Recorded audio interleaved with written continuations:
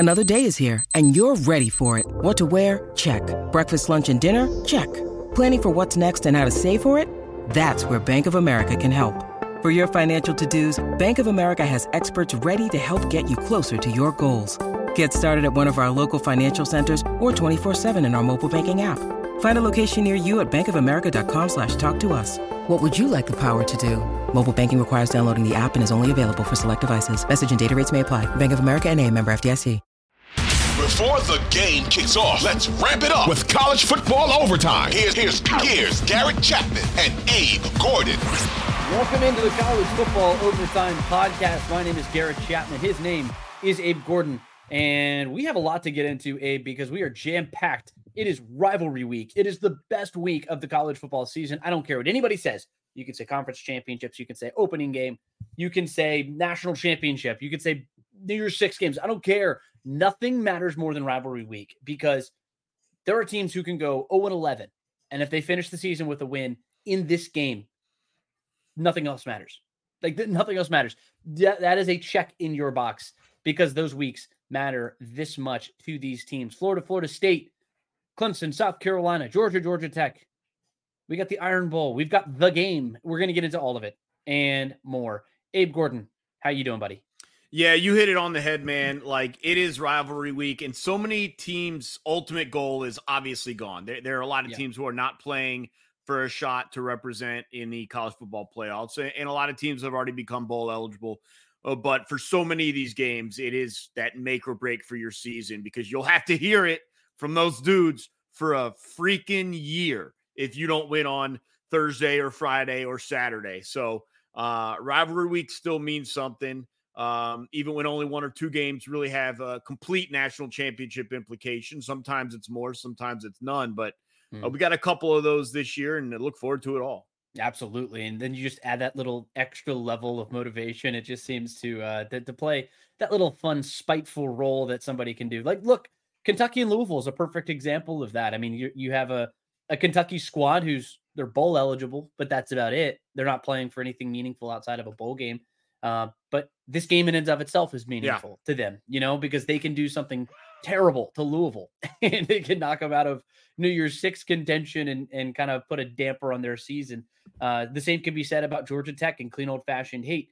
I know Brent Key, when he was hired as the head coach of Georgia Tech, said that they were going to work 365 days a year to beat the rival in this state. He's going to have another opportunity on Saturday. He said that he had two goals at the beginning of the season: win 6 games, get to a bowl game, and beat Georgia. Like I said, he has an opportunity to do that. But, Abe, we're going to get into all of those conversations because we have tons and tons of awesome bowl games to talk about. My favorite time of the year. But before we do that, Abe, I do want to get into our college football playoff poll reactions because we have a new set of teams in the top 4. Not all completely new. We still, for whatever reason, there's been little to no chaos at the top of this poll. Georgia's at your number 1 team. We saw that happen last week. This week, we see Washington jump in over Florida State. I'm not going to say that's because of the Jordan Travis injury. I'm not going to say that Boo Corrigan and company are trying to project necessarily what Florida State's going to be without their starting quarterback down the road. What I do see is Washington got a really, really big, impactful win over Oregon State on Saturday. So that's the reason why they jump into that top 4. Ohio State and Michigan, of course, they're going to be duking it out on Saturday in another edition of The Game. And we'll get into that discussion here in a little bit. But that right now is your top 4. Abe, do you have any thoughts on those guys? I just think it makes sense when you finally add up what Washington has done. Look, they've beat 3 straight ranked opponents. Whether or not they're still ranked is a different story. And some teams they beat earlier have now jumped into the rankings, like in Arizona. I don't play around with what they were at the time versus what they are now stuff. But at the time, they beat 3 straight ranked opponents in USC, Utah, and Oregon State, all quality squads. And Florida State's been, they've been getting by. They're obviously had the win at the start of the year. And I do think you finally add it all up in terms of the resume for Washington, including what obviously is one of the best wins in the country, that win over Oregon. I don't think this is about Jordan Travis. I think this was about, in my opinion, Washington's resume with another ranked win, a top 15 win on the road, surpassing Florida State. And again, the committee knows the situation. When all is said and done, Florida State will still be able to play their way in. And let me echo this before we even dive into the games. There is no scenario in which an undefeated ACC champion, Florida State, is getting left out and jumped by a one loss. It's just not going to happen. There hasn't been an undefeated conference champ in the Power Five left out of the finals since Auburn. And that was when they only had two teams. I think that was maybe back in like 04 or something like 2003. 03, the 04 championship game. Right. So for anyone like worried about this and seeing them dropped in the rankings, like that's not happening. Like just straightforward, it is not happening. Florida State beats Florida on the road and they go to a neutral site and beat what is potentially a top 7 or 8 team in Louisville, depending on how things do play out this rivalry weekend. If Louisville stays in the top 10, even if they don't stay in the top 10, if Florida State beats Florida and Louisville in the ACC championship game, they are going to be in the college football playoffs. This has nothing to do with Jordan Travis's injury, so don't even start that discussion. This has to do about Washington going on the road, beating a top 12 team, and remaining undefeated. Yeah, I think you hit the nail on the head. I have a hard time believing that any one of the teams in the top 5, if they finish the season undefeated and unscathed, has any reason of worrying about not making it. Any of those teams in the top 5. The only teams that I'm a little concerned about necessarily are those one-loss teams and what happens in those situations. Oregon, Texas, Alabama. Texas, I'm probably the most concerned about right now because they're sitting at 7. They might get that extra. They'll win the Big 12 title game, assuming that they make the rest of the season unscathed. Is that going to be enough to push them up into the top 4? I don't know. What is the biggest jump that a team has made? I think it's 6-4.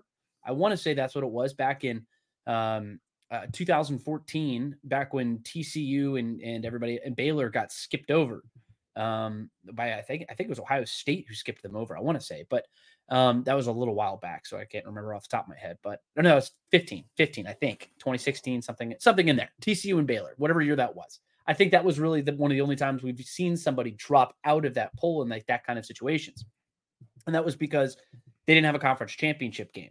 And that's when the conference championship conversation started happening. And that's why everybody has a title game now. So I think that's going to matter. I don't know if it's going to matter enough for a Texas to make that jump. They still have one of the best wins of any team in the country with their win over Alabama. And that still is reflected here in this poll because Alabama sits at number 8, Texas at 7, and Oregon at 6. Of those teams, Abe, which one has the best shot of jumping in? Well, I'll be honest. If they win out, both Oregon and Alabama would get in. Both of them, Alabama would jump Texas. I have no single doubts in my mind that if they win out, they would replace Georgia. If Oregon wins out, they would replace Washington in the top 4. So you're talking about big jumps. Alabama at 8 right now could make their way all the way up to 4 if it plays itself into that scenario. Texas can't obviously have either of those one losses, or especially not Alabama. But Alabama could jump in. Washington is a near lock to jump in. If they get to a situation where they rematch Washington and they beat Washington, Oregon would be a lock. I don't know if I fully agree. But the thing is, it's based purely off of the way that the poll has fallen to this point. I tend to think that the committee is valuing the head-to-head win that Texas and Alabama. Yeah, I guarantee you they'll jump. They'll jump. If Alabama beats Georgia, yeah, exactly, that would be snapping a 29-game winning streak of the back-to-back national champions. And I think that would be, without question, the most impactful and important win of any team this season. Yeah, and. Yeah. I don't know. That would be. I have no hesitation. There is Texas no right is not answer getting in ahead of Alabama if Alabama wins the SEC championship. It's not the happening.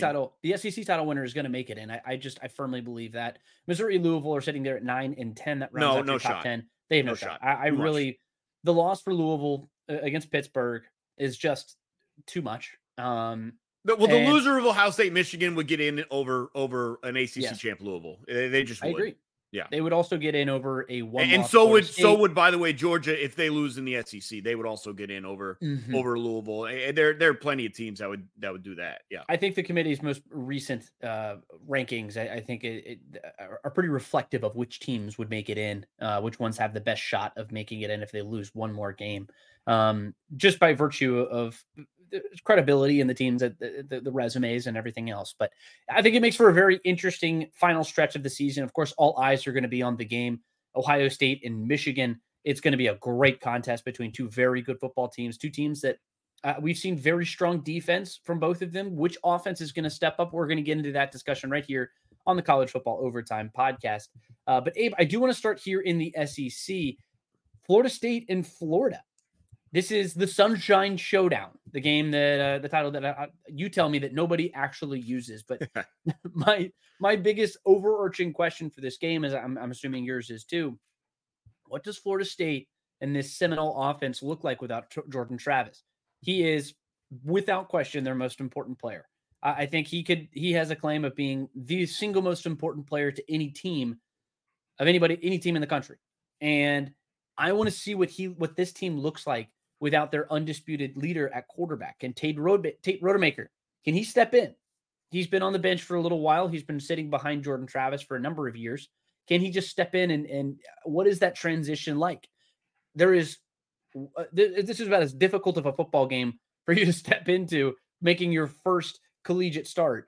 I don't feel I feel pretty rough for Tate Rodemaker here in this game, but what are your thoughts on this game? Florida State. I know you have some ties to this football game, so speak on that. And then what are your thoughts for this game overall? Well, it's interesting because you're dealing with the same problem from both teams. I know you mentioned Jordan Travis and the gruesome injury, but Graham Mertz is not going to be available either. He had some issues with his clavicle or collarbone, and it's going to be Max Brown for the Florida Gators. So you've got questions for both teams. I was actually very confident Florida was going to win this game before both injuries. When Travis goes down and you do still have Graham Mertz, just the way the timeline worked out, it's like, oh, Florida's definitely winning this game. Now I've brought it back into a little bit more doubt because I just don't know what you're getting from Florida or from Florida State. From the Florida State perspective, the thing to me is the playmakers have not changed. This is not about Rodemaker. This is about the offensive coordinator, the head coach, and your play callers and your design. You get the ball into the hands of your playmakers. You are not asking Rodemaker to do anything else except find ways to get the ball to Wilson, Bell, Coleman. Let those guys pick up the extra slack. It's their job to do the work. It's not Rodemaker's job to do the work. That's my opinion.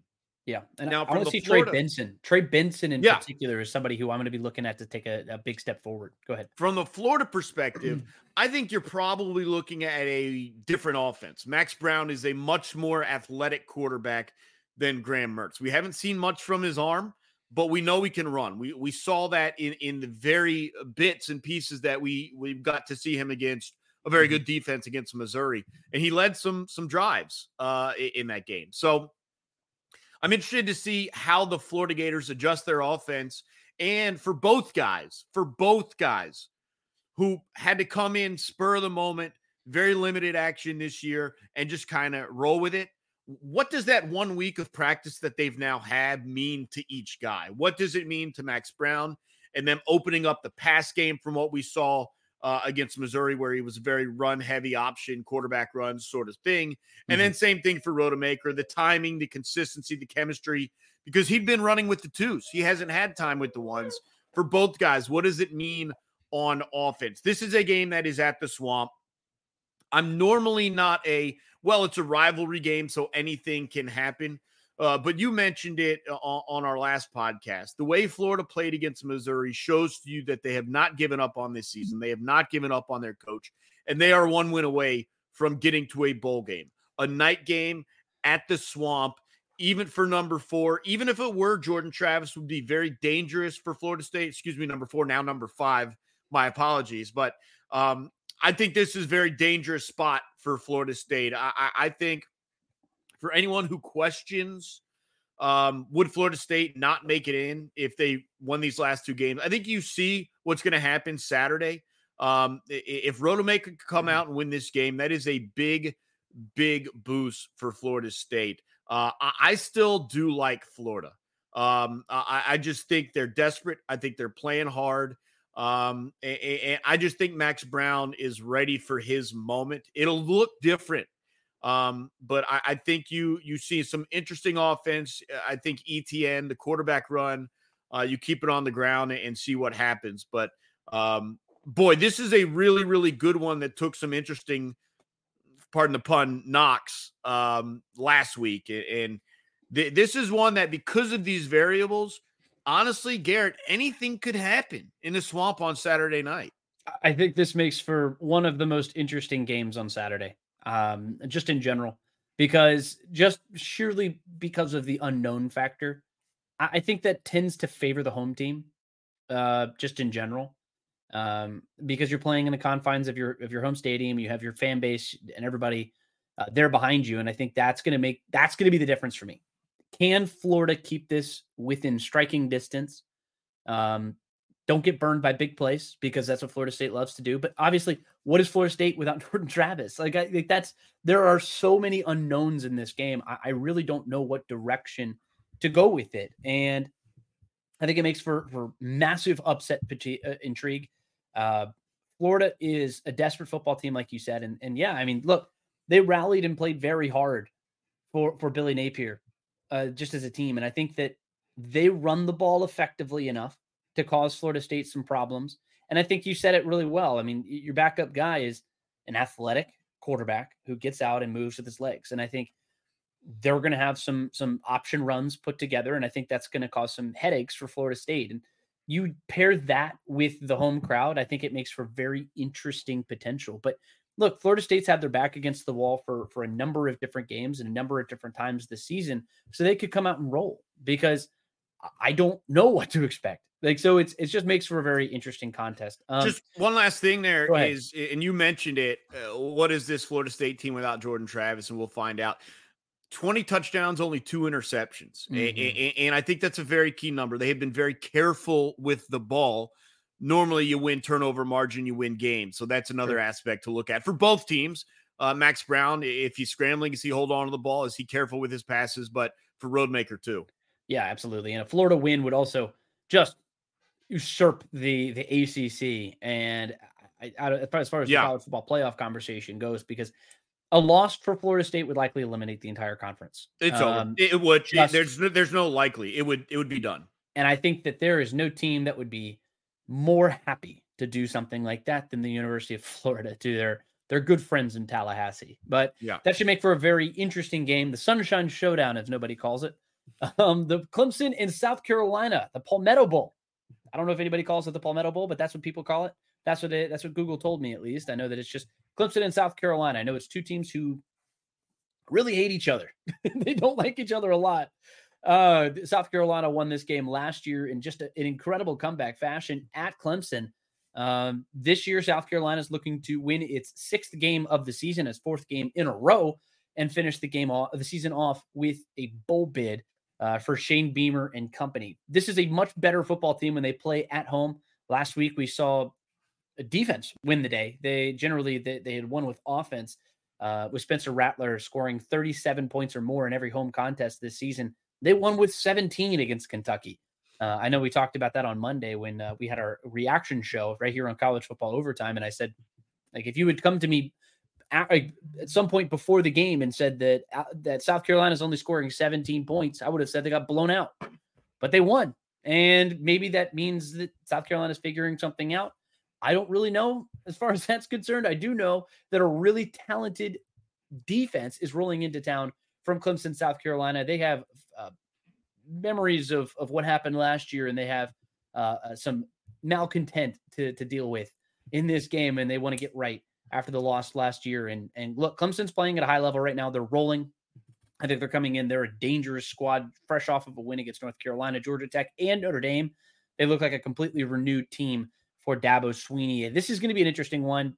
2 teams with a bit of a blood feud, and only one team with really something to lose. Yeah, you said more on this game than I'm going to. I look at it from this perspective. You said South Carolina may have figured some things out. Maybe they have, maybe they haven't. Clemson has. Clemson unequivocally has figured something out. They are playing their best ball of the year, and they are looking for some get back for what happened a year ago. And I expect them to go into Williams-Brice and absolutely handle business. I do not think this is going to be a competitive game. I think I'm not saying Clemson is back to where they were a couple years ago, or even what we thought they might be at the start of the season, but they are back at a level that the Gamecocks cannot compete with. And I think they walk in and serve up a little bit of revenge for what happened last year, prevent South Carolina from going to a bowl, which is a little bonus for the Clemson fans, and march on into a bowl game themselves. Yeah, I think that's going to make for a very interesting game. I know this game means a lot to the people over there in the Palmetto State. I tend to agree with you. I think Clemson's just playing at a high level right now. I think they figured something out. The physicality that they're going to be playing with is just going to be too much for South Carolina. But look, Shane Beamer, I mean, they look like a different team down this stretch. They've won 3 games in a row. Ever since that disaster of a loss to Florida where they fell apart in that fourth quarter, they look like they figured something out. Or it's just a product of the teams they've played. It's Jacksonville State, it's Vanderbilt, and it's Kentucky. So I think that we're going to learn something about South Carolina, and I don't know if it's going to be a good thing on Saturday against Clemson. Let's move into our Thursday matchup, the Egg Bowl, one of my favorite games of the entire season. Ole Miss and Mississippi State. Something insane always seems to happen, whether it's a football player who pees like a dog or a gust of wind blocking a field goal. Something insane just seems to happen in the Egg Bowl. This year, Ole Miss is looking to potentially go play in a New Year's Six Bowl. So if they win this game, they would be potentially on their way, depending on what happens, maybe in some other contests around the country. But Ole Miss has had a fantastic season. This game last year, you had the Lane Kiffin drama off the field. That was a bit of a detractor in this game. I don't see any of that happening necessarily this year. Mississippi State seems to be a program that, I mean, they fired their head coach. I don't really know if they have much of a direction right now, but it's the Egg Bowl. There's always something insane that happens, and it's happening in Starkville. Abe, what do you think? Yeah, I mean, look, this might be the running theme of rivalry week is teams trying to keep their opponents from bowl games. You know, Florida State can do so by beating Florida. We just mentioned Clemson can do so by beating South Carolina, and Ole Miss can do so by beating Mississippi State. And I'll be honest, I think Ole Miss is trending the way they want to trend right now, and I just don't see much from Mississippi State. I think Ole Miss is looking to find a way to get into that New Year's Six discussion, as you mentioned, maybe finish the year as a top 10 program, which would be pretty cool for them and for Lane Kiffin. Obviously, they hope to win the SEC West and compete for the college football playoffs. That's out the window this year, but I just don't see much for them. I think they closed the season on a real high note. Jackson Dart had a great game a week ago, and we'll probably continue that at Davis Wade Stadium on Thursday night. So if you get tired of the NFL action on Thursday, remember there is one heck of a rivalry on Thursday night. No, screw the NFL. This is come on. That's why you get 2 TVs. This is going on the big screen. The Egg Bowl is chaos. It'll be on the big screen for about 8 minutes. Sip on some bourbon and let the good folks from Mississippi entertain you for the evening, man. Lane Kiffin and company. There's always that would not be the first time the folks from Mississippi have been entertaining. So it should be a lot of fun. Ole Miss, of course, last week had the really weird first half against Louisiana Monroe before they snapped back into it, eventually winning that game 35-3. Weird game from them. Kind of a bounce back from that hangover from that beatdown that they took in Athens against Georgia, 52-17. But look, at the end of the day, this is one of those rivalries. You beat Mississippi State, nothing else matters. Like you beat Ole Miss, nothing else matters. Both of these teams hate each other and they want nothing more than to beat each other up on Thanksgiving. But let's move on. Texas A&M at LSU has all the makings of a fascinating rivalry, Abe. I really have one big thought about this game because Texas A&M obviously is new head coach is on the way. We don't know who it is yet. But I think they're going to start their interview processes here in a little bit. But LSU, they got a quarterback who's looking to win a Heisman Trophy. This is his last opportunity to make an impression on the committee. He doesn't have the benefit that a Bo Nix or a Michael Penix or one of these other guys have, or even a Carson Beck if you want to put him out there. He won't have the benefit of playing a 13th game. So that is a meaningful thing. He has to make his impact felt in this game. We saw it last week when they played Georgia State. He had 540 yards or something like that, 8 touchdowns. He's going to have to do something kind of like that in a game today on Saturday against Texas A&M.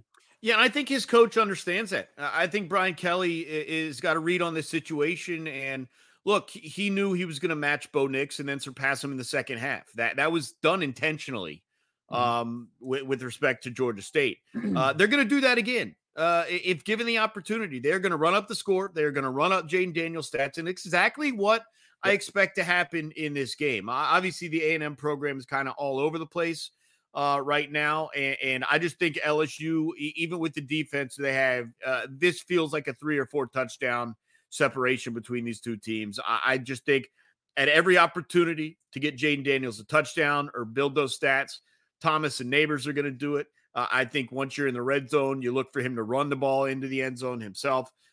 This is a big stat pattern to try and win a Heisman. That's what I'm looking for on Saturday. Yeah, I don't think it's quite that easy.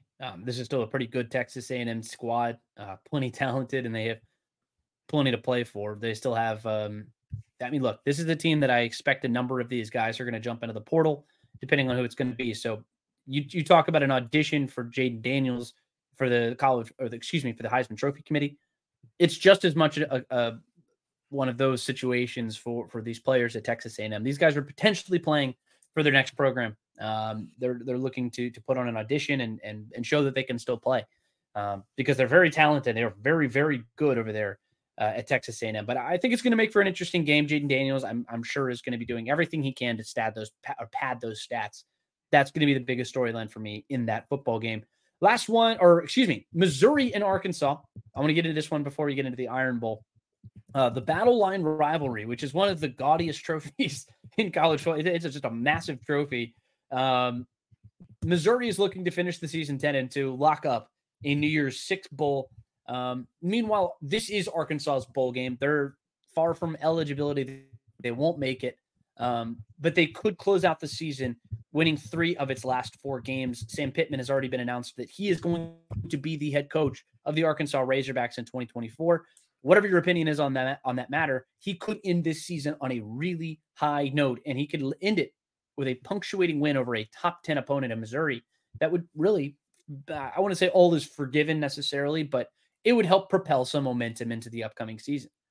It would certainly reconfirm the decision to keep him, which was a questionable one from me after the week, and it might look even more questionable based on what happens here. Look, every time I watch Missouri, and we talked about it, and I watched them obviously very closely a week ago because it was a game that they won at the end against my Florida Gators. Every time I watch them, I just come away more and more impressed. Obviously, last week was a little bit of a setback based on their expectations, but I do expect them to go handle business once again. And you talked about Ole Miss hanging and clinging to New Year's Six hopes, and obviously same thing for Missouri. Their college football playoff hopes are non-existent. They're a 2-loss team. But I do think it is realistic to keep them in that discussion for a New Year's Six game.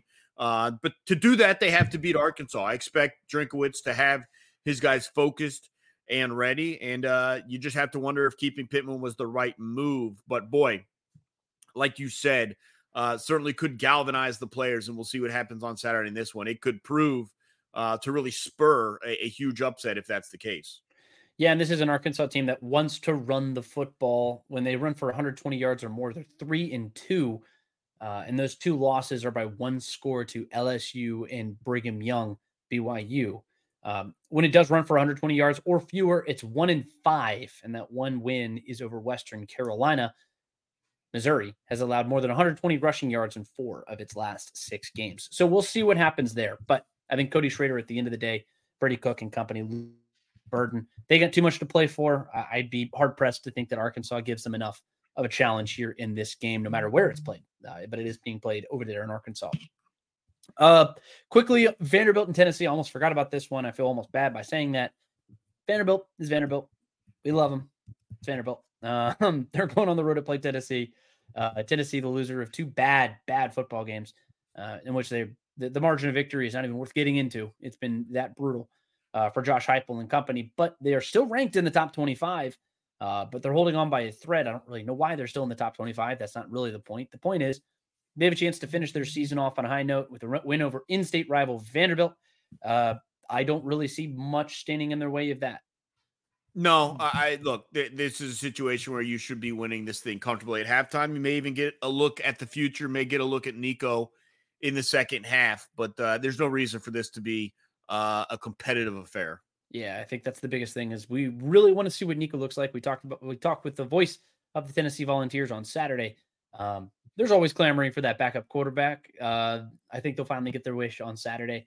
Well, maybe we'll see what he looks like. But Abe, I do want to finish with the biggest game in the SEC, what many people consider as the best rivalry in all of college football. It is the Iron Bowl. Auburn and Alabama being played at Jordan-Hare Stadium in Auburn, Alabama. Honestly, my biggest question for either team, for Alabama, can it continue to roll? Can it overcome the home field advantage for Auburn? They really haven't been tested all that much on the road this year. Their biggest games have all come at Bryant. So I do have that question mark about Alabama. Did they play Texas? Because they played Texas A&M. I'm just going off the top of my head here. Did they play at Texas A&M? I think they did, and they struggled in that game. But LSU, Tennessee, all of those games happened at home. This is a big game. Playing at Jordan-Hare Stadium, 3:30 on Saturday on CBS. Last game ever on CBS, by the way, for the Iron Bowl, which is a weird thought. But I think that's going to be an interesting thing for Alabama. But for Auburn, how do they respond after last week's debacle? Because that was an embarrassing affair. You lose to New Mexico State, not just lose, you got blown out by New Mexico State in just a debilitatingly awful performance. Abe, what are your thoughts on here? Well, look, I don't want to overreact to Auburn's loss a week ago. That was your prototypical look-ahead trap game loss, and so whatever. I guess even without that, but what I mean is like take that game away. Sure, nothing else matters anymore. I never expected anything from Auburn in this game. What do they have to offer me in this game? They don't have quarterback play. I don't believe they can run the ball. And I don't think they can stop Alabama on defense. I don't care that this is at Auburn. I don't care that this is the Iron Bowl and a rivalry game. I see no way that Alabama is in trouble in this game in the fourth quarter. I'm not saying it never happens. That's why you play the games. It's not on paper. You line up and you get the job done. But I just think that they're way too talented, and there's a large separation between these two teams. I know you talk about Alabama hasn't been tested on the road. You know what? Neither was Georgia. They went up to Neyland, and they blew the doors off the place. It was quiet in the second quarter. I think the same thing happens in the Iron Bowl. I just don't see what Auburn has to compete with Alabama. I mean, Hugh Freeze was brought in here to win this football game, plain and simple. Down the road, he was brought in to win last week's football game this year. Forget this one. Yes, he was. Yes, he was. Look, I think Auburn has to force Alabama into a couple uncharacteristic mistakes. This is still an Alabama team that gets penalized at a high level. There's a path to victory is all I'm saying. Like there is a path to victory. This is not an unbeatable Alabama squad. I think that they look like a much improved unit from what we saw earlier in the season. I think that if they can somehow get Alabama to play that style and knock around Jalen Milroe a little bit on defense, that's really my only thought here. That's the only way that they can really get something going. They have to pressure Jalen Milroe and get him on the ground, because when Jalen Milroe is able to escape and make plays with his legs and then throw the ball down the field, that's where he destroys you. And then you start pressing, and then you get out of your offense, and then you're done. It's over. Auburn is not built to sustain or to win a game like that. They have to win this low-scoring slobber knocker of a football game where they have to muck it up as much as possible. And they do that by forcing mistakes, getting pressure on Jalen Milroe, letting the crowd be a factor and in your face, and then forcing turnovers. And I think that is your path. I think it's an unlikely path. Yeah. But we've seen Auburn do these kinds of things before against a much more formidable Bryce Young and company. They did this last time that they played here at Jordan-Hare Stadium. It took a miraculous fourth quarter drive from Alabama to win this football game. weird things happen when Alabama comes to Auburn, and it just happens every other year. It just seems to take place. 2 years before that, Bo Nix and company beat this Alabama team, and they had no business in that game either. So it just weird things happen in this game, and I'm it's absolutely going to be on my screen just because it's obviously the 3:30 game and very well worth watching every single year that it happens. Abe, I'm going to move into the ACC. Of course, we're going to have a couple of SEC teams that we still have to talk about. Clean old fashioned hate, which we're going to get into here in just a second. But a lot of these teams play each other, so we got to partition these out. So this is where we're going to jump into our ACC conversation. I do want to start there with clean old fashioned hate, Abe, because this is a game that Brent Key promised that he was going to work 365 days a year to work on winning. This is a team that has been dominated. Georgia Tech is. They've nearly been doubled up in the total wins, and that just goes back to the Vince Dooley era. Since then, this game has been almost completely one-sided. At one point, Jeff Collins was getting outscored in his 2 games, 97-7.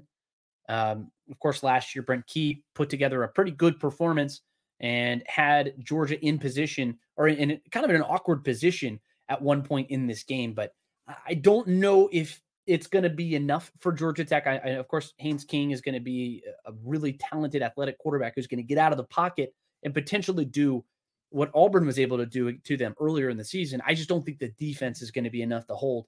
The defense has been just a sieve all season, and I don't know if the scoring is going to be able to keep up. I think this might end up being like that game that we saw against Clemson. Yeah, the only way this is competitive is if Georgia doesn't take it seriously. If they are planning for Alabama, maybe trying to limit players to keep them fresh for the SEC title game, stuff like that. On the field, it's just not there. Look, we can diagram a path to victory, and with Haynes King using his legs, and maybe Carson Beck making a mistake, and you can diagram whatever you want. It's just not going to happen. Like, it's just not there. The real question is just to what point is Georgia focused on this week versus the obvious outlier of having to deal with Alabama a week from now. Look, it's a great rivalry. It's got a great name, but it has not been competitive in recent years. I don't think it will be competitive this year.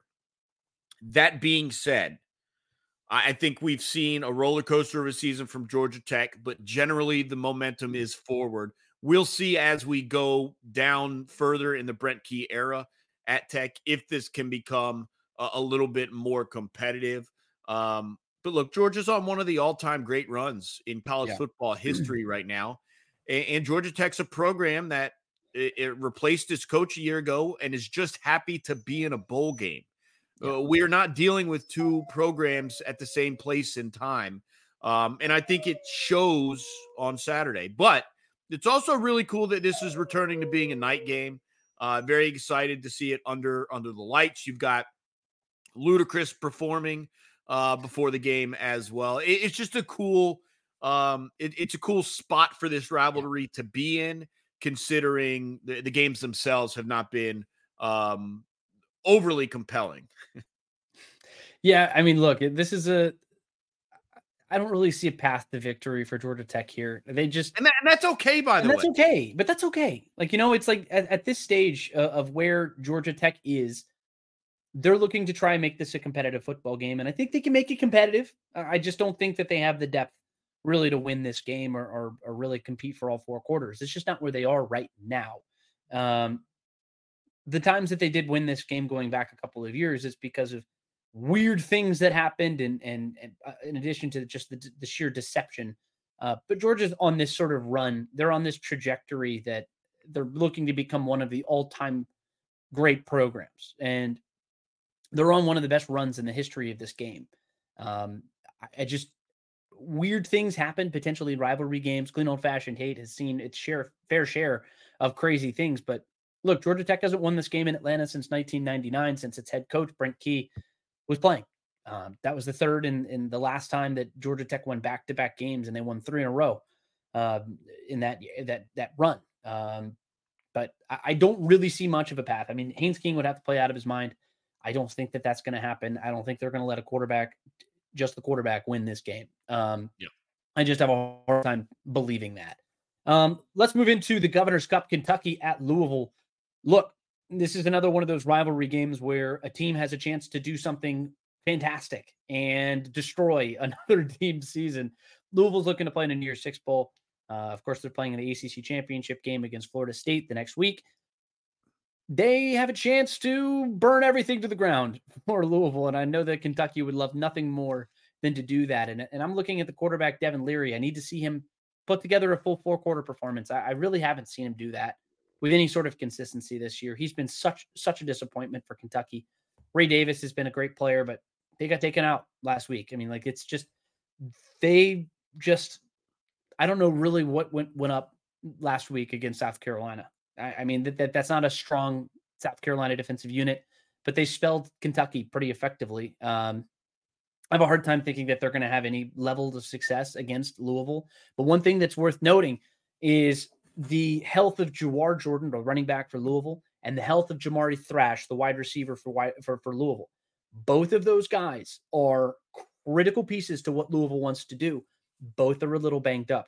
We saw both of them sort of scuffle around in that game against Miami, and it nearly cost them the entire game.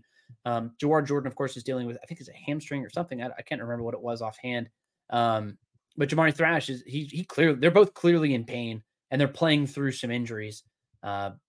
Look, Kentucky, if they want to play that ground and pound physical football game, I think that could work against an opponent like Louisville. What do you think? Yeah, I do think this is a trouble spot for Louisville with the physicality of Kentucky and what they look to do offensively and defensively, when combined with the potential of some key players either not being 100% or maybe not being available at all.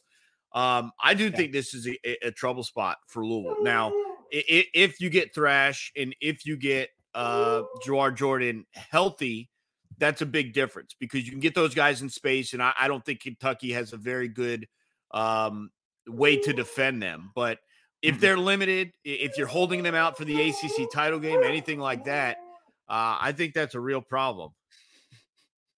I think it makes for a very interesting contest. I'm really excited. Oh, we got a new friend.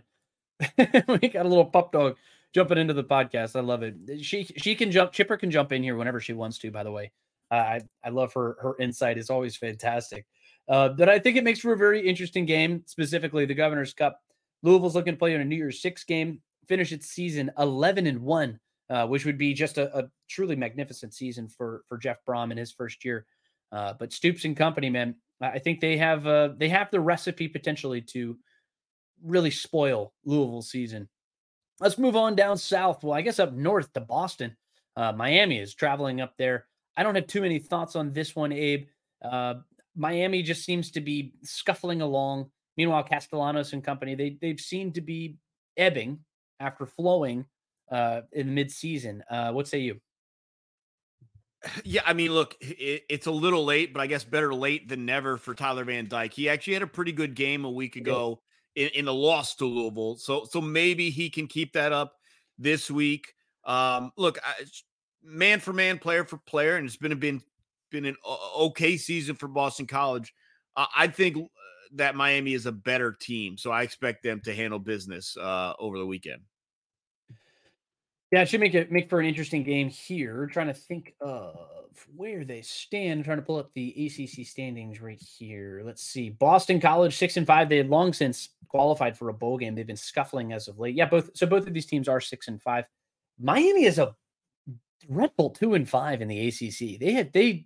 What has happened to this team just in general? I mean, they have just faltered down the stretch in just an incredible way. I don't know what the issues are there, but they're going to have some questions to answer, Mario Cristobal and company. But let's move down south, a little bit south from there, I guess. Pittsburgh at Duke.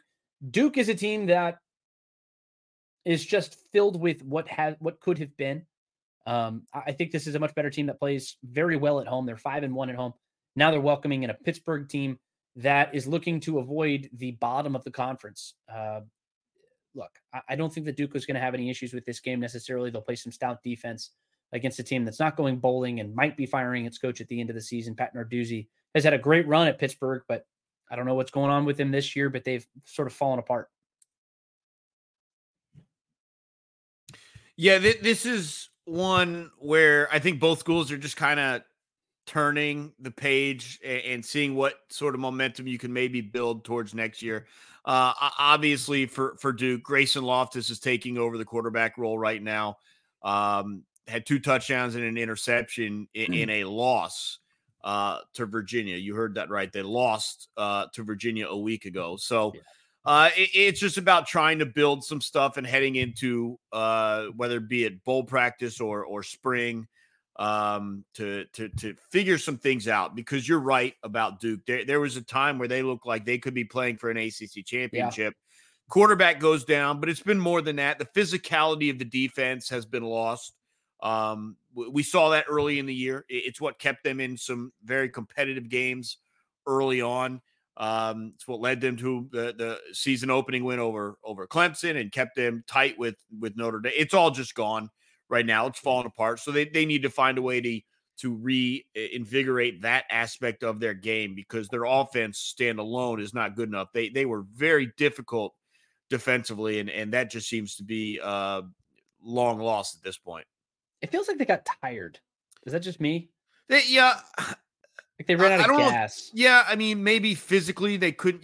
I don't know if they can sustain that intensity and that physicality week in, week out. And look, that's probably a depth thing, right? I mean, you look at the bigger programs who you could do that when you have 7, 8 guys, 9 guys, 10 guys on the D line. When you're trying to rotate 3 or 4 guys in, it just falls apart after a while.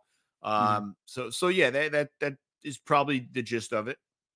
Wake Forest is traveling up to Syracuse. Syracuse is looking to become bowl eligible for the 2nd year in a row. But they did just fire Dino Babers, their head coach, which I thought was a little premature. I don't know what you think on that one. Wake Forest, the bowl bid is long since passed. Potentially they can make it in as a 5-win team. As a 4-win team, they have no chance. So maybe they have a little something to play for in that matter. Really, at the end of the day, this is about who wants to finish at the bottom of the ACC. The loser of this game will lock in their bid to be the worst team in the ACC, at least conference-wise. That is my biggest level of competition in this one. Syracuse, of course, they seem to have figured something out on offense. They just play a tight end at quarterback and then just let the rest happen. They actually completed 14 passes in a row. They were 14 of 14 while playing the tight end at quarterback, and then they substitute the backup quarterback at quarterback. And his first play, he throws an interception. So you tell me, Abe Gordon, it's just a weird spot for Syracuse right now. But get a win, you can go bowling. Yeah, we're trying to see if you get some new coach energy, which has been a theme a little bit throughout the season. Only a couple of schools obviously have fired their coach. But look, it can go one of two ways. The guys rally together or they fall apart. And I still think Syracuse, despite the huge slide from where they were 4-0 to start the season, I still think there's some decent stuff going on there. And it'll be up to the next guy to pick it up from where it's at. But I do still think they're a better program than Wake Forest. And poor Dave Clawson's just getting killed for his comments about Notre Dame and how they treated Sam Hartman. So he's turned the public's opinion because of that, at least in my opinion. So I think you'll have a lot of people rooting for Syracuse in this one. I don't know about that. I think he was just, I think he was more just making a joke than it was anything. It did not come off well. He should have ran it by someone before he threw that one out there. For those who don't know, Sam Hartman, of course, was honored in a tribute. The old Wake Forest quarterback, he transferred up to Notre Dame, and they said, well, we will always love you, Sam Hartman. And Dave Clawson said, well, he was ours first. You're only renting him or something. And it was just, I don't think it took over too well. There weren't a lot of laughs in the crowd, but I knew what he was getting at. They kind of did. They recruited him. They developed him, and he played there for 4 or 5 years. He's a Wake Forest guy in my eyes. He'll never be a Notre Dame guy. Played 1 year up there in South Bend, Indiana. Had a great career down there at Wake Forest and really brought them back to relevance, Dave Clawson and company. But let's move up to the state of Virginia for the Commonwealth Cup. This game wasn't played last year, Abe, due to the tragedy at the University of Virginia. Now it's going to be played at Virginia this year. Believe it or not, this is a team in Virginia Tech. They were at the top of the ACC at one point, or right there underneath Florida State, I should say. They were looking to compete for that second spot in the ACC title game. But hey, believe it or not, this is a team that's not eligible for a bowl game yet. They are 5-6 on the season. Virginia is, of course, not going to make that bowl game. They're sitting there at 3-8 on the season, but they have a chance to make it so neither team goes bowling this year. Makes for a very interesting contest. What do you say? Yeah, they're another team that's just very dependent on their quarterback, Kyron Drones, and led the team in passing, makes sense, but also led the team in rushing a week ago. We've seen a couple of ACC quarterbacks do that throughout the year. Haynes King, Castellanos, Riley Leonard earlier in the year. So it's another one of those offenses. I'm befuddled at what Virginia Tech has become, even after obviously Coach Beamer. The ACC is not good enough to where it should fall that far. If Florida State passes you, if Miami passes you, on a given year, Louisville, sure. But the fact that they're fighting for bowl eligibility when they were one of the preeminent powers for a 15-year stretch or so, is just shocking to see how quickly it can come and go. But boy, oh boy, you have to think that they have a lot of things in their favor, at least this week. I do think they're the better team. And even going on the road, fighting for it. And we've talked about it with some of these other programs, desperation mode to get to a bowl game. We'll see if Virginia Tech has that mindset as well. Yeah, it should make for an interesting game there. North Carolina is traveling to Raleigh, North Carolina for a game between the Tar Heels and the Wolfpack. I couldn't find a name for this rivalry. I don't know if it has one or if it doesn't. It was just called Carolina State or something like that. But I think this could be a very interesting game just because you have an 8-win squad over there in NC State. By hell or high water, they are going to get to 8 wins. So they got there. So we'll see what happens in this one. Can they get to 9? I don't know. They've just been the pinnacle of consistency over there during this tenure. North Carolina, of course, is looking to rectify a pretty disappointing season, one that started off so well and then just got derailed completely when they lost to Virginia and subsequently to Georgia Tech. Last week, they just kind of got bullied by a better football team in Clemson. What do you think about this game? Yeah, look, this has been so disappointing on so many levels, but also surprising for NC State, who have really bonded and come together in, at least in my mind, quite impressive fashion to get to the point where they are nipping at the heels of Louisville. Now, they obviously can't get to the ACC title game, but they can solidify third place in the ACC with a win against North Carolina, which is, in my opinion, incredibly impressive. So they got Brendan Armstrong back. He played well a week ago in the win. And I don't know, just a really well-coached team this year by NC State. I would have thought these teams were in opposite situations coming in, that UNC was kind of in that discussion for third best, but NC State has really surprised me. They do get this game at home. And it'll be very interesting to see probably the last game of the career of Drake May, I would imagine. I don't think the way that the trend has gone in terms of top quarterback prospects skipping bowl games, this is probably it for him. So we'll see if he can finish it out on a high note. All right, Abe, we're just finished up with the ACC. Let's go around the nation because there are more very interesting games, including Civil War, Apple Cup, Territorial Cup, and the game that we all have to get into. So let's start at the Pac-12. Let's start here. So we'll go to Civil War. Oregon State at Oregon. Of course, this game matters for more reasons than one. This is the last edition of this game as two Pac-12 teams. I think it's still TBD whether or not these teams are going to play each other beyond this season now that Oregon is moving out of the Pac-2 and into the Big Ten next season. Bo Nix and company, I think they are rolling right now. This game is being played at home in Eugene. I think that's going to help them a lot in this game. But really, I think these are two really explosive offenses. The rain didn't do DJ Uiagalelei or Damian Martinez or any of these guys any favors last week, but the defense looked pretty good. They played at a high level. They'll be needed this week with Bo Nix and company and Bucky Irving and everybody else coming in to this contest. I think it makes for a very interesting game. And of course, there are massive ramifications on the line. Oregon is looking to play in a Pac-12 title game. They need to win this game because Arizona is still very much in play for a trip to this game. Of course, this game is just it's a fun game. These two teams hate each other a great deal. What are your thoughts here?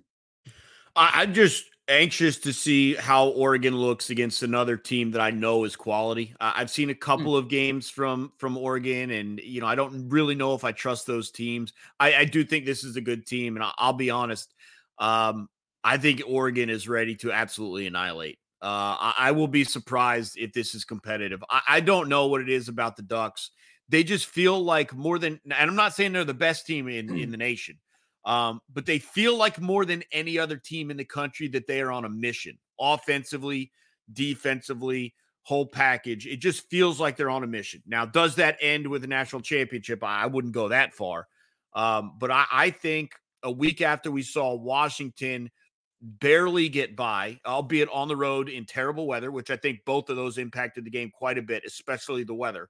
Mm-hmm. I think Oregon is going to welcome in the Beavers and really, really dominate them. I'm really excited to see how they look against a top 15 team or whatever Oregon State dropped to after the loss to Washington. But yeah.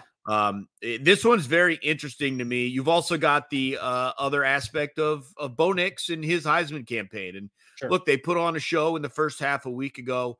And you would think in this one, probably you're not blowing him out to that extent. And he's going to try and run up the numbers the same way that Jaden Daniels is going to try and run up the numbers. It's a very interesting close or headed towards the close of the Heisman race. And he's going to try and put on a show. And so that'll be very interesting to see as well. Yeah. I mean, that's the biggest thing for me. Can this Oregon offense continue to roll against a quality opponent? We've seen them roll against, I stopped just short of saying not quality opponents, but really their schedule of anybody in that top group is likely the most lackluster. And I know that a number of Washington supporters at the station at 92.9 a game have been quick to point that factor out. They've looked really good, but they really haven't played a lot of quality opponents, and they're the most quality opponent that they've played all season. They lost. So I tend to agree with you here. And this is going to be a very interesting game just for them. I want to see what they look like against a really good team that we know is a really good team, a team that is that we know that doesn't have any glaring weaknesses necessarily. Because you look at the USC Trojans, one of their best wins of the season, and they don't have a defense. Like that's a team that is if you want to do a get right game, you schedule the USC Trojans because you know that you're going to score about 40, 50 points. I mean, this isn't that type of team with Oregon State. This is a team that if Oregon State can control this football game, if DJ Uiagalelei can complete passes down the field, and if Damian Martinez can continue to roll and run the ball effectively, Oregon State's got every shot to win this game. I think they'll at least make this an interesting game. I don't agree with your point that Oregon's going to come out here and roll. I think that Oregon's a really good team. I think that Oregon State's an equally good team that has just as much to play for, because the fact that Oregon's leaving the conference and kind of left them for dead, I think that's going to play. That might play a role. I disagree with that. The players don't care about that. The players aren't thinking about that. It's going to be played into their minds all week. I disagree. It's going to be an emotional game. It's going to be a very emotional game. But this one, of course, is happening on Friday. On Saturday, you have the Apple Cup, Washington State at Washington, a game that I really wish happened earlier in the season, truthfully, because Washington State's fresh off of a huge win and the extra night's rest after they beat Colorado. Now, I don't really know who they are, really necessarily. Cam Ward company, like they seem to put everything together earlier in the season. And then subsequently, it seems like they've all fallen apart. They've lost some pretty debilitating games, and they got smoked by Arizona earlier, and it was just all downhill from there. Maybe they figured something out last week and their win against Colorado. I tend to think that Washington I think figured what they something figured out. out is if you injure the opposing team's starting quarterback, you got a good Yeah. shot. I think that's what Yeah. they figured But out. they also unloaded on offense, and I I think know. the offense finally woke up a little bit, and the quarterback doesn't play defense. Only the wide receiver No plays one on defense. Colorado plays defense, so Only the yeah. wide receiver, Travis Hunter. Yeah. He's the only guy who seemingly plays defense for Colorado. But Washington, I think, figured something out last week. They can look as sloppy as they want, but they have that clutch gene, and you can't teach that. Michael Penix and company, these guys, Dylan Johnson, Roma Dunze, like these guys, they have that clutch gene, and you can't teach that. I think that's going to win the day. They're also just too talented. They're not going to lose this game. I think they have too much to play for, and they know it. Look, Washington State lost 6 in a row before the win over Colorado for Yeah. obvious reasons. Colorado's flawed. Shador Sanders got hurt, and that's what happens. For Washington, it was very difficult. It was almost frustrating for me to see them a week ago because I could tell watching the game how impacted they were by the weather. I really wish I'd been able to see, because I think they were much better than Oregon State, to be honest. I think they were much more affected. I think there were a lot of points off the table because of the weather, because of drops, because of issues. I really would have liked to have seen them because I think they were actually a lot better than Oregon State, and the scoreline and the gameplay didn't necessarily show that. So it was tough to get a read on them from that week. I agree with you. I just don't think these two teams are playing at the same level right now. And look, frustration with the game, how it went against Oregon State, frustration with how they've looked in games against Arizona State or USC or whoever you want to. They're undefeated, and that's what matters. And I don't care if they win by 1 point or 100 points. If they stay undefeated, they're getting into the playoffs, and that's the goal for Washington. And they're certainly not looking ahead to a Pac-12 title game. They're focused on this week, and I think they're going to handle business as well. This could be another one of those emotional games. I don't think it's going to matter nearly as much because this Washington State team is just not really on that same level. But again, this is another team that was left for dead by a team going to the Big Ten. I don't know if we're going to have any future iterations of this contest. I think that we will. I think there was a promise that this game was going to be continued for at least for the next 3 years. I want to say that was correct, but as far as the future, it's all in doubt. Just with all of the changes that are happening in college football, and it's a damn shame. The Apple Cup is a great rivalry between two teams in Washington who don't like each other very much. Now we're going to move down to the Territorial Cup. The Arizona Wildcats go on the road to take on Arizona State. Arizona State's not really a good football team at the end of the day. Arizona has something to play for. Noah Fafita and company, they have just had, truthfully, one of the most spectacular second half runs of anybody in college football. I think that you can put them on the list with anybody in the country, because of what they have managed to do closing down the stretch. They have a chance to play in a Pac-12 title game.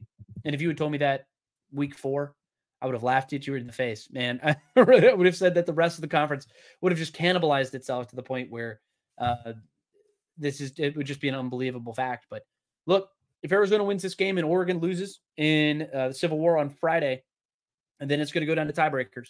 And because those teams never played each other. And then at that point, it's anybody's game. And Arizona very much has a chance to play. But that starts by winning this game against Arizona State, which I think that they should. They've proved time and again that they are just a different football team with Noah Fafita as the starter. Everything changed when he got supplanted as the starter, he supplanted the starter. And they just looked like a completely different football team. What say you, Abe? Yeah, they absolutely have. It's been interesting and exciting to watch a little bit of new life come into this program by Jed Fish and Fafita. And look, I know it's a road game. I know it's a rivalry, but they just seem to be clicking in ways that we didn't expect to see them clicking earlier this season. So I really like Arizona. And like you said, they've got to now they will know.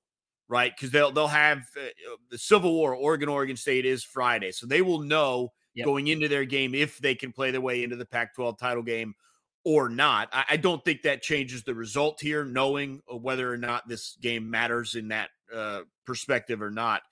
They're simply the better team. They're playing at a much higher level, and there's an outside shot that they're on the edge of a New Year's Six bowl. It would take a couple of upsets ahead of them, right? Sure. Like Missouri would lose stuff, but you also keep that in mind. So some interesting stuff for Arizona, but you got to really like what Fafita has brought to the program, brought to that offense. They are rolling. They are. They're a fun team to watch. And if you're not watching Arizona, do yourself a favor and click that game on Saturday. Big 12. We're going to finish in the Big 10 because, of course, there's a massive game that we want to get into. We're going to finish there. So let's move to the Big 12 quickly. Let's start BYU and Oklahoma State. Ollie Gordon and company. They have a chance to go play in a Big 12 title game. All they got to do is beat BYU, which I think they shouldn't have too much of an issue with. Honestly, the Cougars are not really having the best of seasons their first year in the Big 12. They are currently sitting around the bottom middle of the conference. But as far as all of the new additions, they're having the best season of any of those. What say you about this game? Well, look, BYU took Oklahoma to the brink a week ago, and Oklahoma State needed a wild comeback against Houston. They were down for a long time in that game, and then they went on a crazy run where it was impressive, and Ollie Gordon got rolling. This is just about Oklahoma State not starting slow, in my opinion. Don't look the way you did against Houston, where you're kind of sleeping through it, and it takes you a while to wake up. Come to the game ready to play. Get the ball to Ollie Gordon, and let him run his way towards a berth in the Big 12 title game. It's that simple. Look, they've shown through multiple results that they're the better team, in our opinion, than BYU. So just let the talent take over, but just make sure you're awake at the start of the game. Yeah, BYU's, of course, lost 4 games in a row. I mean, I'm looking at the standings right here, and this is just a testament to the difference between the Group of 5 and Power 5. 4 of the bottom 5 teams in the conference are the new additions.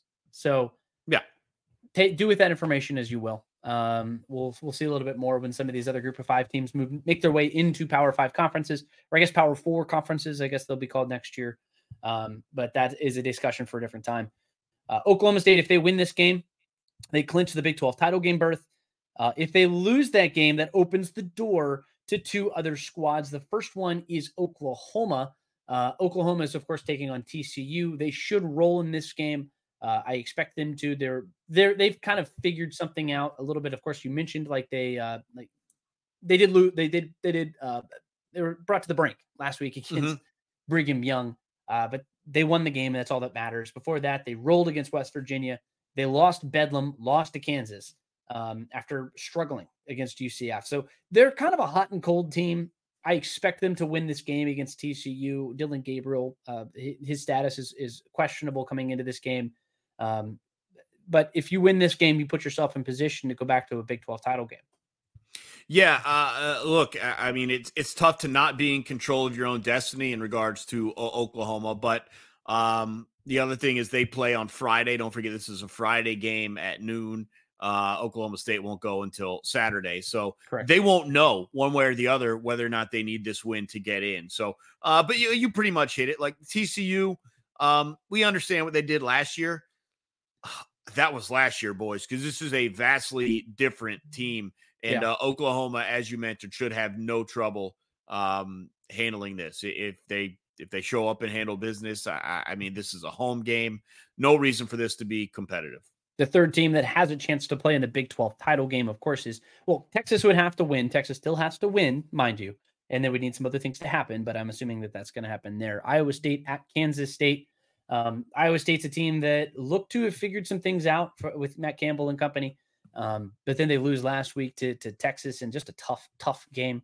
Kansas State is playing at home. They are the 4th ranked team. They need a little bit of help. They need both of these teams in front of them to lose. Do you have any thoughts on this game? Well, similar to some of the other discussions, this is the late game in the conference. It's 8:00. So the Kansas State will know what sort of scenarios they have to play for. But this is also just like separate of the Big 12 scenarios. This is a matchup of 2 quality teams. These aren't teams that are competing for the national championship, but they're not bums either. I think these are 2 competitive teams. I really like Kansas State. I really like Will Howard and what they do on offense. I like the way they play on defense. They've lost some close games this year. Obviously, the game to Missouri, which ended with an SEC record, long field goal for Harrison Mevis. The game against Texas, which lost on a deflected 2-point conversion, stuff like that. They've been very competitive this year. I expect them to keep that up, whether or not they can play their way into the Big 12 title game. Last game that we'll get into is the game. It is probably the most important game of the college football season, or at least to this point. Number 2, Ohio State goes on the road to take on number 3, Michigan. Uh, this game is going to be interesting, man. Just because, I mean, you have two teams who truly hate each other. You have two programs who have clocks in their facilities counting down the days and hours and minutes and seconds to this game. And Michigan, the winners of 2 in a row. Of course, whole cheating scandal that surrounds head coach Harbaugh. Ryan Day also has lost this game 2 years in a row. He played in a college football playoff last year, but everyone seems to forget that fact because he was lost to Michigan 2 years in a row. At the end of the day, I think this would be a debilitating loss for Ryan Day. If he comes and loses to not Jim Harbaugh in this game, I think that would be a humiliating loss. But on top of that, we saw the 1-game sample size. I'm not including the beginning of the season. That's completely different. I'm not even going to factor that in. They played who gives a crap university. First 3 games of the season with Jim Harbaugh was suspended. The final 3 games where he's suspended, he's not really, the offense really hasn't looked very good. They've kind of played bully ball and it's worked. I don't think that's going to be enough to work against this Ohio State team. I don't give a damn if you're playing at home. I said last week on College Football Game Time on Saturday that you can find anywhere on the Odyssey app. We air at 8 o'clock to 12 noon on Sports Radio 92.9 The Game. Make sure you give that a listen. But I said it there. I said that they might have a team in Maryland that could give them a little bit of a sweat. Not good enough to beat them, but good enough to make them sweat. And that's pretty much what happened. Penn State made them sweat, but they just played bully ball and keep away. You're not going to be able to play bully ball and keep away against Ohio State. This defense is just as good as yours. This offense is a little better than yours, I would almost say, because I think their playmakers are better. Can they stop the run? I think that's what it comes down to for either of these teams. Which team does better against the run? Because J.J. McCarthy, in the games that he's actually had to throw in the second half, which really is just the last 2, hadn't done a damn thing. I really haven't seen a lot from him to inspire confidence that he's going to be able to get the job done against Ohio State. I think this is a fascinating game. There are so many storylines. There's so much to get into. We're trying to do kind of a quick cursory understanding of this game. But Abe, what are your thoughts? Yeah, look, if you had asked me most of this year, if this game's going to come down to a quarterback and how good that quarterback can be in that game, I would have said we're talking about Kyle McCord. But I'm sitting here and telling you that I have seen the last 2 weeks very closely in regards to J.J. McCarthy, and you are right. It's not enough to beat these big teams. They ran the ball 30 straight times to close out the game against Penn State. Incredible. He threw the ball 8 times. If J.J. McCarthy throws the ball 8 times, either 6 of those are going for touchdowns or they're losing this game. He's got to be better. He's got to make plays. And for a guy in Kyle McCord, who most of this year had not been good enough based on the playmakers around him, we finally got the and you've been talking about this for 2 months. We finally got the Buckeyes run game figured out, it seems. And that's been a boost. When in doubt, throw it to 18. And Emeka Ibuka seems to be as healthy as he's been all season coming into this game. So all year, I have thought that Michigan was the better team, and I'm not so sure anymore. And a lot of it has to do with the last couple of weeks without Harbaugh, with McCarthy. And someone's got to show me a playmaker on Michigan that's not named Blake Corum, because I just can't imagine that Ohio State's going to allow Corum to run wild in this game. They're pretty good up front to begin with. But based on the last 2 weeks of J.J. McCarthy, I think they're going to make it so we're going to show up, and that guy's got to beat us if we're going to lose this game. It's not going to be Blake Corum in the ground game getting by here. So it'll be a very interesting matchup. At the end of the day, even as good as Blake Corum is, the best player on the field, as you mentioned, is 18, is Marvin Harrison Jr. And we'll see if on the road that's enough to get by. But look, the winner of this game heads to the Big Ten title game. Most likely will head to the college football playoffs. Yeah. Assuming they can beat Iowa once they do get to the title game there. And we've known all year. I mean, all year long, we have known that these two teams were going to meet undefeated.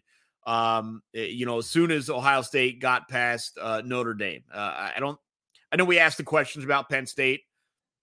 We had to ask him at the time, but come on, we knew. So it's just great for this game to, as it has routinely in the past couple of years, mean what it means to college football. This is a loser leave town match. The winner's probably headed for the college football playoffs. The loser is almost assuredly on the outside looking in. It is the only game this weekend where both teams can play their way into the college football playoffs. Mm-hmm. And I cannot wait to see it unfold on Saturday at noon. I wonder who the pressure is going to hit more. Because no pressure on Harbaugh. He's not even there. No. So there's lots of pressure in this game. I know. Of course, it's all over the place. And I know you are, but it's Ryan Day can't have a losing record. If he loses this game, they're going to tell him if you lose 4 in a row, you're gone. Like if he loses this year, next year is like a referendum. Like if you can't beat them now, you're gone. Because this is not Ohio State has dominated Michigan really over the last 20 years or so for the most part. Dominated. Jim Tressel was 9-1 against Michigan. Like Urban Meyer, I don't know if he ever lost to Michigan. Like they have dominated this rivalry. And at the end of the day, it's like Ryan Day is feeling heat. And he heard it all off season. He's like, well, we did this and this and this and this. Nobody cares. Like if they had made that kick against Georgia in the Chick-fil-A in the Peach Bowl, and then they go on and just eviscerate TCU like Georgia did, there'll always be that but you lost to Michigan. Yeah, but you didn't finish it. Yeah, but you've lost 2 years in a row. If he loses 3 years in a row, not even a Jim Harbaugh, that noise is going to get loud. It's going to get very loud. And is it warranted? No, hell no. Like you lose to a really, really, really good damn football team on Saturday. And that's just what it was. You lost to a good football team. But on the other side, like Michigan is feeling pressure from everybody in the country. Everybody in the country is rooting for you to lose. Like I don't know of anybody who's cheering for this team. Everybody, like there is lots of pressure on that organization, and it's a pressure cooker. When you do that, Michigan versus the world, you put that badge on your chest, that scarlet letter, and at some point you crack or it makes a diamond, it bursts pipes or it makes diamonds. That's what pressure does. And I don't know which side Michigan is going to be on. I think Maryland showed us something. They can move the football if you just give up running the ball and just chip away with a short intermediate passing attack, which, Ohio State can do pretty damn well. I think that makes for a very fascinating football game, but the pressure aspect of it, I wonder who deals with it better on Saturday. From that scenario, I think Ohio State, in terms of in-game situations, Ohio State's been in more of those situations this year. I know Michigan needed a play on defense so we could go against Maryland, as you referenced, but the game against Penn State was a comfortable one in terms of game control. So in-game, I think Ohio State has that. And because Harbaugh's gone, you have to wonder if whether you like Ryan Day or not, on the sidelines, they might have an advantage as well. And now it's going to come down to the home crowd having to negate some of those advantages.